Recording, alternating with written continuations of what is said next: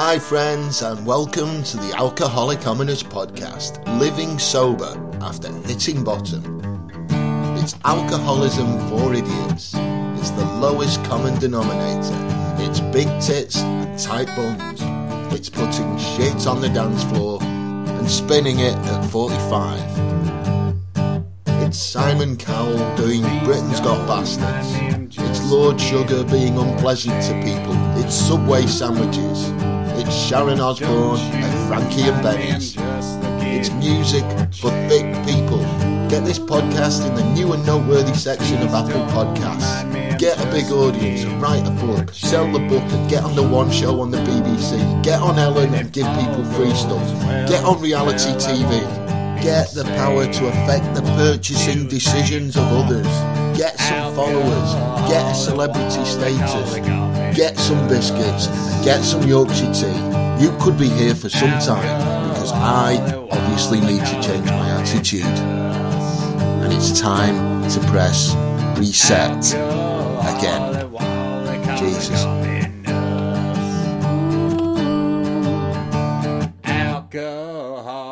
Alcoholic ominous. Hi. I'm sorry about episode 36. I just want it deleted now. I was rusty. I was angry. I had resentment. And it just wasn't any good. And that's the problem with this podcast. It's just me in front of a noisy PC. It's sometimes not going to be any good. I've set impossible goals for myself. And some of us do it, alcoholics. We set impossible goals and struggle fiercely to reach these ideals that just weren't achievable. We forget everything. And then discouragement and depression sets in. We punish ourselves. We hate ourselves for being less than perfect. And when we do this, we miss the colour purple. We forget about gratitude. We forget about our loved ones. We forget what we've got. And we fix on the misery. And if you want a quick fix out of the misery, you can drink. Because it works. Short term. Long term, you die. So, now it's time to press the reset button again. To start being good to ourselves. We need to encourage ourselves. And when it's all a complete mess, press reset. Just like I do with this noisy computer. And sometimes the computer restarts without problem. And you wonder why you didn't press reset sooner. It's time to push the button. Cue music. Button. A small disc or knob sewn onto a garment, either to fasten it by being pushed through a slit made for the purpose or for decoration. A badge bearing a design or slogan and pinned onto clothing, or a small device on a piece of equipment which is pressed to operate it effectively. As bright as a button, as cute as a button, button your lip, you're on the button, press the panic button, push someone's buttons. This one is all about pressing the right button for all of the right reasons. You're listening to episode 37 of the Alcoholic Ominous podcast. Welcome. I follow a program of recovery in which men and women have recovered from a seemingly hopeless state of mind and body. I carry a book written by early pioneers who created a roadmap to lead other sufferers out of alcoholism. My name is Simon. I'm an alcoholic. The Curious Case of Benjamin Button is a 2008 American fantasy romantic drama film directed by David Fincher. The storyline is loosely based on the 1922 eponymous short story by F. Scott Fitzgerald. The film stars Brad Pitt as a man who ages in reverse and Cate Blanchett as the love interest throughout his life. On the evening of November the 11th, 1918, a boy is born, Benjamin, with the appearance and maladies of an elderly man. After the baby's mother dies during childbirth, the father, Thomas Button, abandons the infant on the porch of a nursing home. Benjamin recounts his entire extraordinary life and his ageing backwards, being diagnosed with several ageing diseases at birth and given little chance of survival, and then surviving and getting younger with time. The Curious Case of Benjamin Button is an epic fantasy tale with rich storytelling, backed by fantastic performances, and I liked it. It's not like me, Peter Pan, who never grew up. Benjamin was grown up from the start. Buttons, A Christmas Tale is a 2008 family Christmas drama. Follow the heartwarming journey of two orphan girls who only wish to find a home for Christmas. And with a little help from their guardian angels, Dick Van Dyke and Dame Angela Lansbury, they discover miracles can happen when you believe. I haven't seen this, and I don't care. I can't be perfect all of the time. No one can possibly maintain extremely high standards. The standards we often demand of ourselves. We fall short because we have unrealistic aims and high hopes. So when we fail, we beat ourselves up and sulk. But we can start to be good to ourselves. We can't demand of any person more than is reasonable. And as recovering alcoholics, we have no right to expect such miracles of ourselves. This is the time to back off mentally. And for me, it means to get some fresh air, to breathe, to have fun with the kids, to do my little podcast, to send a flirty text to the one I love, find something that makes me laugh, eat well, sleep well. All of the resentment, all of the hate, the frustration, the worry, my washing machine head, the same questions remain. Have I got enough to get me through today? Yes. Did anyone die? No. Just press the bloody reset button, Simon. You know, maybe I have fallen short somehow, in my thinking or in my actions. So what? We are not perfect, and we are not saints. We know this because it's on page 60 of our big books. Dick Van Dyke apologised for the most atrocious Cockney accent in the history of cinema. It doesn't stop the 1964 Disney classic Mary Poppins being a good film. And what can I do right now to cheer myself up? I can do something other than take a drink. I have failed to enjoy the world, good food, good company, a joke, a bit of love, the colour purple, and it stops today because I have pressed the reset button. I have angry energy. I can put it to better use. Now is the time, the only time there is. I can enjoy every good thing, and I'm not being selfish, I'm being self-protective. One of our famous TV presenters in the UK took her own life a few weeks ago. Her name was Caroline. Me and my kids loved her. Amongst many other things, she was a contestant in a show called Strictly Come Dancing in the UK. It's called Dancing with the Stars in the US. And she was our girl. We obviously take our celebrity dancing competitions a bit too seriously in my house, but Caroline was ours, and she was magic. And she was a great TV presenter, beautiful, funny, cool, intelligent. And whatever it was, it didn't have to end this way. And now she's dead. Caroline was found dead in her flat in London on the 15th of February 2020, aged just 40. The lawyer acting for her family stated that her death was a suicide. And I spoke to my oldest daughter about it in the car driving back from my mum's house. It was cold and rainy, and we were driving through some country lanes, and I looked at her and said, "Babe, if you ever get that low, that upset, that desperate, you pick up the phone and you talk to me. You give me a chance first, okay?" And for once, she put down her mobile device and she looked me in the eye and said, "Okay."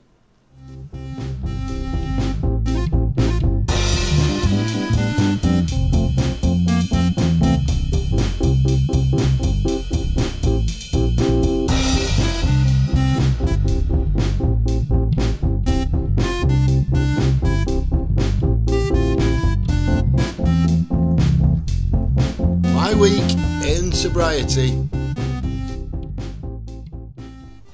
If you grew up in England in the 1970s and the 1980s, you would know who Bagpuss is. And for those of you that didn't, Bagpuss was a children's television star. Back in the days when we only had 3 television channels, Bagpuss was a saggy old cloth cat. Baggy and a bit loose at the seams. He was an animated cloth cat. And when Bagpuss wakes up, all of his friends wake up too. The mice on the mouse organ wake up and stretch. Madeline, the rag doll, the toad, and Professor Yaffle, a very distinguished old woodpecker. Bagpuss is like the Fonz, but it's all done in a 1970s BBC children's way. And when Fonzie says, "Hey," you know everything is cool. My youngest, she's at school now, and her reading is coming along very nicely. She's popular, not just with other kids, with everyone. With a nice range of ages and diverse personalities, she's popular. And she's taken to banging on the window when she sees someone passing our house. She waves at them, does a funny dance, and in return, the whole neighbourhood, even those who have been advised not to exert themselves, the elderly, wave back and bust some moves back at her. And they've started to get disappointed if they pass our window and she's not there banging on the window. It's all become a thing. And it's like the whole neighbourhood wakes up when my youngest daughter wakes up. Just like Bagpuss. The truth is, my youngest daughter, Bagpuss, likes to be at the centre of attention and has developed loads of positive relationships with the local community. She gets invited to all of the parties and has a big gang of people, not just kids, who've got her back. There's no mice on the mouse organ, no rag doll, no toad, no woodpecker. There's the middle-aged couple, the nice old lady with the cakes, the bloke with the dog, the kids on the bikes, the wealthy family with the nice cars, the newlyweds, etc. But she's happy and she makes them happy. Now suddenly, school have advised me that my daughter is falling behind a little bit in maths. Nothing serious, but it might be an idea for her to attend maths club, which starts 20 minutes before school starts. And as a responsible parent with my kids' education in mind, I am keen for her to attend maths club. I'm worried a little bit because maths was never a problem before, and suddenly it's a problem. What happened? I take her to maths club. I'm worried about her falling behind in her studies. I'm thinking I've been a bad parent. I'm worried what the teachers might think of me. I walk her to maths club. And in the middle of the classroom is a bunch of tables made into one big table. And little kids, who are all very familiar to me, are sat around the table. They have left space at the head of the table for someone new to maths club. Someone who never struggled with bloody maths before. There is juice and nibbles and iPads. And Bagpuss hangs her coat up. She sits at the head of the table. 20 little kids' faces light up and smile, and a couple of teachers. And Bagpuss says, "Hey." Unbelievable. We've all been had. And sure, I get a quick kiss and a pat on the bum, and "I love you, Dad." But she's just Bagpussing me. We've all just been Bagpussed. She's playing the game really successfully. She's not rusty or angry or resentful. She's bright as a button without needing to push the button. She's cute as a button. She makes everyone smile. And she's the head of the table with juice and nibbles and an iPad. And we all just need to bang on the window sometimes, make a few friends, and do maths club if that's where it's at. Even though you don't need bloody maths club. Even if you created this whole thing to protect yourself and feel happy. Get yourselves to a meeting. Be Bagpuss for a bit. Peace.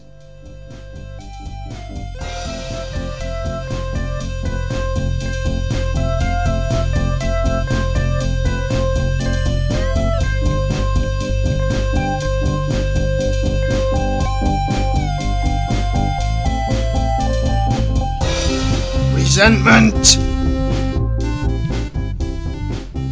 Now I'm at home for a bit during the daytime.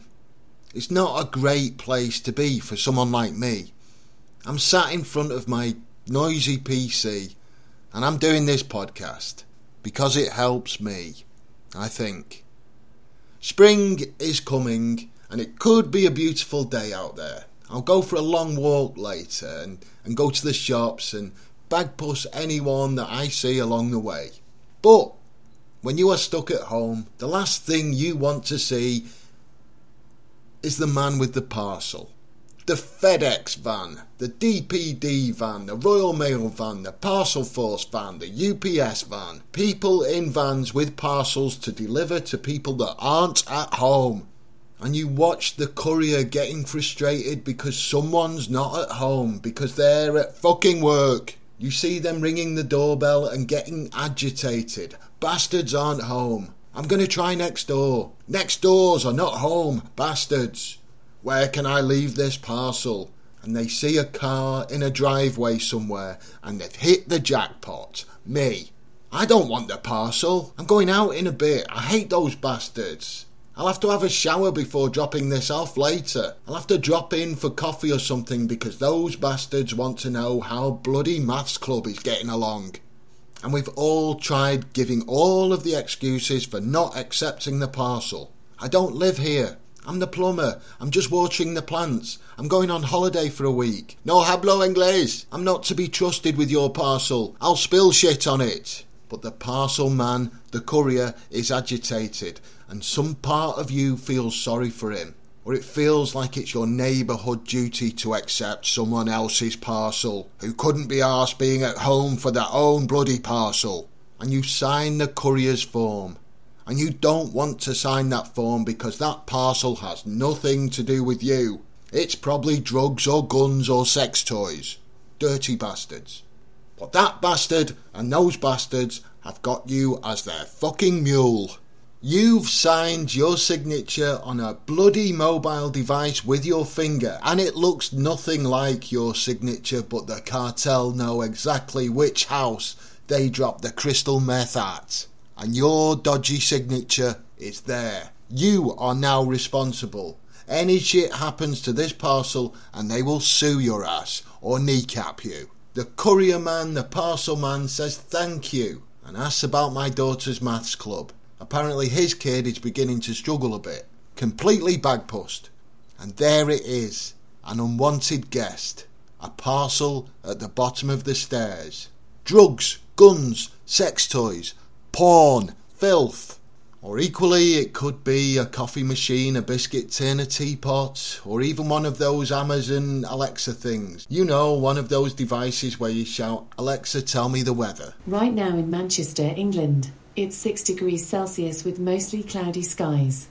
Today's forecast has showers, with a high of 6 degrees and a low of 0 degrees. Not that I need it because I've been looking outside at bloody Mr. FedEx. So you look at the parcel, and you look at it all afternoon, and at some point you're going to have to be brave and deliver it yourself. When do they get back from work? Will they have a note to tell them that I've got the parcel? I don't want them coming round here. I've not tidied up.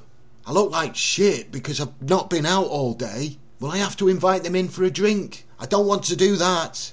And finally, they're back from work. You run over with the parcel like you've just seen them returning home out the corner of your eye. But you haven't. You've been watching their house for hours. And you just want to get rid of this thing. Here's a parcel for you. Oh, thank you. Much obliged. No problem. How's Maths Club? It's great. This resentment is for you. Other people's parcels.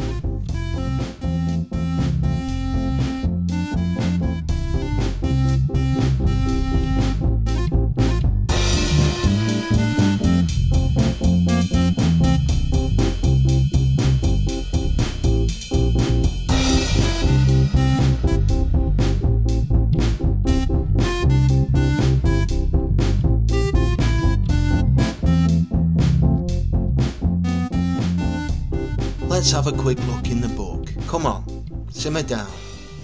Get your books out. I'm looking at page 118, Two Wives, and we are looking at the wives, the husbands, the partners, whatever, of alcoholics new to sobriety.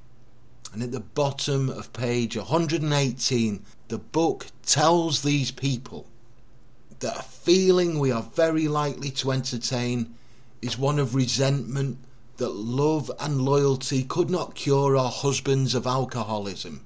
We do not like the thought that the contents of a book or the work of another alcoholic has accomplished in a few weeks that for which we struggled for years. At such moments we forget that alcoholism is an illness over which we could not possibly have had any power. Your husband will be the first to say it was your devotion and care which brought him to the point where he could have a spiritual experience. Without you, he would have gone to pieces long ago. When resentful thoughts come, try to pause and count your blessings. After all, your family is reunited. Alcohol is no longer a problem, and you and your husband are working together toward an undreamed of future. The book is telling our loved ones that resentment exists within them, and that they also forget that alcoholism is an illness over which they had no power. And it's telling our loved ones to show some gratitude and to count their blessings. The book continues. Still another difficulty is that you may become jealous of the attention he bestows on other people, especially alcoholics. You have been starving for his companionship, yet he spends long hours helping other men and their families. You feel he should now be yours. The fact is that he should work with other people to maintain his own sobriety. Sometimes he will be so interested that he becomes really neglectful. Your house is filled with strangers. You may not like some of them. He gets stirred up about their troubles, but not at all about yours. It will do little good if you point that out and urge more attention on yourself. We find it a real mistake to dampen his enthusiasm for alcoholic work. You should join in his efforts as much as you possibly can. We suggest that you direct some of your thought to the wives of his new alcoholic friends. They need the counsel and love of a woman who has gone through what you have. And the book is saying to our loved ones, to get well, alcoholics need to work with other alcoholics. And even though this might not sit well, don't make the mistake of trying to stop it, because it works. Instead, do what he or she does. Help others. Bottom of page 119. It is probably true that you and your husband have been living too much alone, for drinking many times isolates the wife of an alcoholic. Therefore, you probably need fresh interests and a great cause to live for as much as your husband. If you cooperate rather than complain, you will find that his excess enthusiasm will tone down. Both of you will awaken to a new sense of responsibility for others.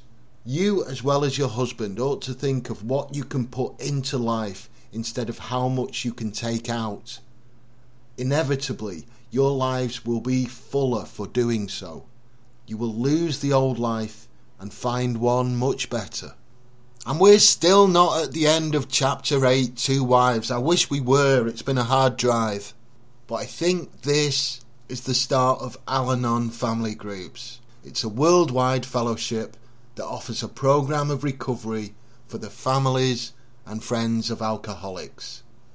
And Al-Anon have the same 12 steps that we do, adapted nearly word for word from the 12 steps of Alcoholics Anonymous. It's been a tool for spiritual growth for millions of Al-Anon and Alateen members. And I think Lois W. and Marie B. were at the heart of it all, whoever she is.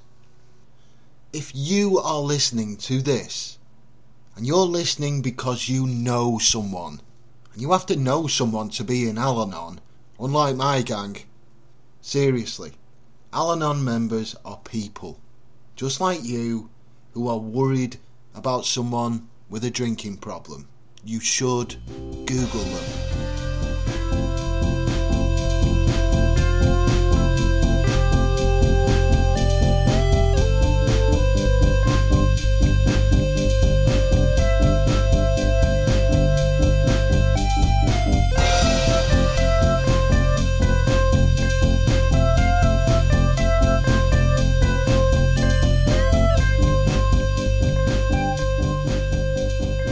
My experiences as a practicing alcoholic. It's about time I brought someone else into this podcast, and with the help of my friend Annette and SoberPod podcast.